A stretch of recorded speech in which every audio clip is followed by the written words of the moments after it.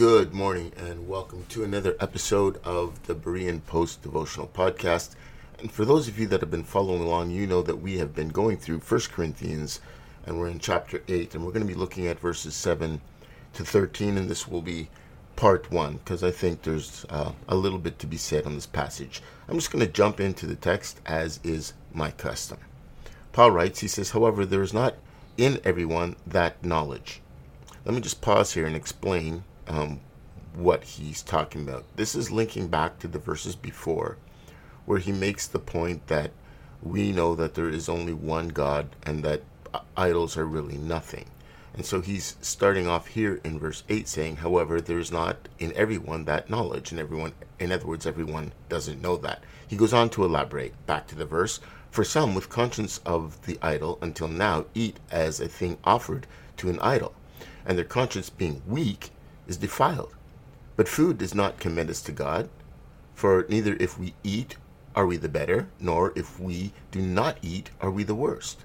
But beware lest somehow this liberty of yours become a stumbling block to those who are weak. For if anyone sees you who have knowledge eating in an idol's temple, will not the conscience of him who is weak be emboldened to eat the things offered to idols? And because of your knowledge shall the weak brother perish, for whom Christ died? But when you thus sin against the brethren, and wound their weak conscience, you sin against Christ. Therefore, if food makes my brother stumble, I will never again eat meat, lest I make my brother stumble. In the Roman world, multiple gods and deities were revered, with each city having temples and idols. For example, Corinth boasted the famous temple of Aphrodite, the goddess of love and beauty. At the same time, Ephesus was the home to the renowned temple of Artemis, known to the Greeks known to the Romans rather as Diana. It was Artemis to the Greeks and Diana to the Romans, but it was the same goddess. And these temples happened to be one of her temple, the temple of Diana rather, happened to be one of the seven wonders of the ancient world. Sacrifices were regularly offered to these and other deities as acts of devotion, seeking the gods' favor and blessing. These rituals typically occurred in temples or public altars as part of religious ceremonies. And after the animals were offered as sacrifices, the meat was often distributed through various means, such as selling it in local markets or using it for communal feasts. The issue the Apostle Paul addresses in this letter, particularly in his letters and particularly in this passage, was how the Corinthian Christians should respond to meat sacrificed to idols. The Corinthian church was a mix of Gentile and Jewish members, leading to several challenges related to culture, religious, and dietary disparities. These differences included Jewish dietary regulations such as kosher food practices, which significantly contrast with the dietary habits of the Gentiles. These distinctions led to tensions, particularly during shared meals and gatherings, and as previously discussed, consuming meat sacrificed to idols was a significant point of contention. Given the meat's idolatrous association, it's not unreasonable to assume that Jewish members may have expressed concern about partaking in such meat. In contrast, Gentile members may have not comprehended or shared these concerns. Alternatively, the situation may have been reversed, where Jewish Christians liberated from Jewish dietary laws felt free to eat meat since they believed in the meat that was sacrificed to idols, since they believed in one true God. While the Gentile Christians who formerly worshipped these very gods to whom the meat was offered could have struggled with that.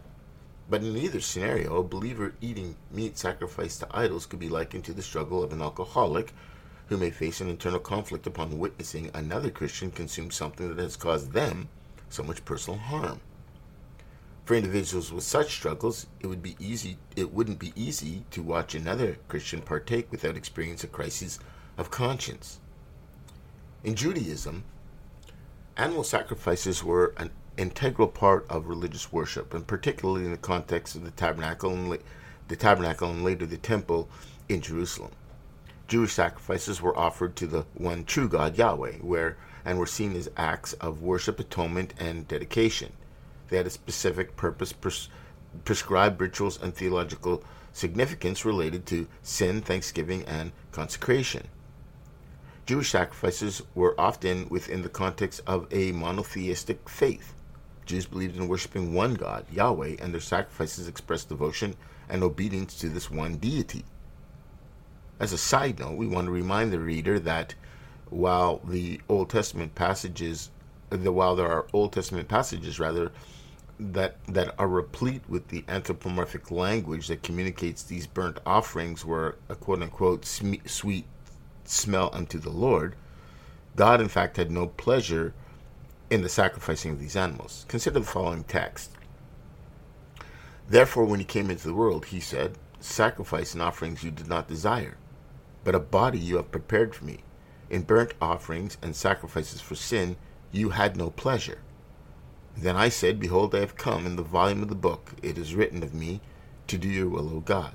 The reason for expressing that God took no pleasure in burnt offerings and sacrifices for sin is to emphasize that these rituals, even though they were ordained in the Old Testament, were insufficient to completely absolve sin and establish a lasting connection between God and humanity.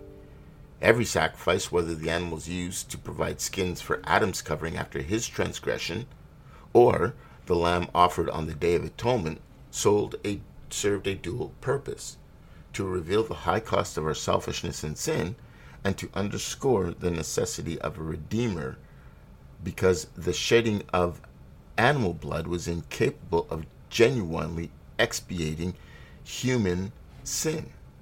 These temporary rituals function as a foreshadowing of the ultimate sacrifice that would come through Christ. What's crucial to recognize is that these sacrifices held a prophetic significance, pointing to the redemptive work of Christ. Then he said, behold, I have come. In the volume of the book it is written of me, to do your will, O God. In Judaism, the emphasis was on obedience to God's commands and recognizing one's need for forgiveness and reconciliation. Jewish sacrifices were intended to teach moral and spiritual lessons and to reinforce the concept of a covenant between God and the Jewish people.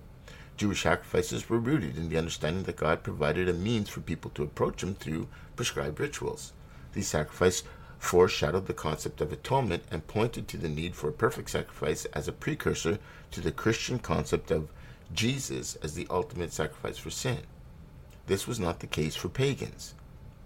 Within pagan cults, the ethical and moral significance of idol sacrifices varied depending on the specific beliefs of the culture.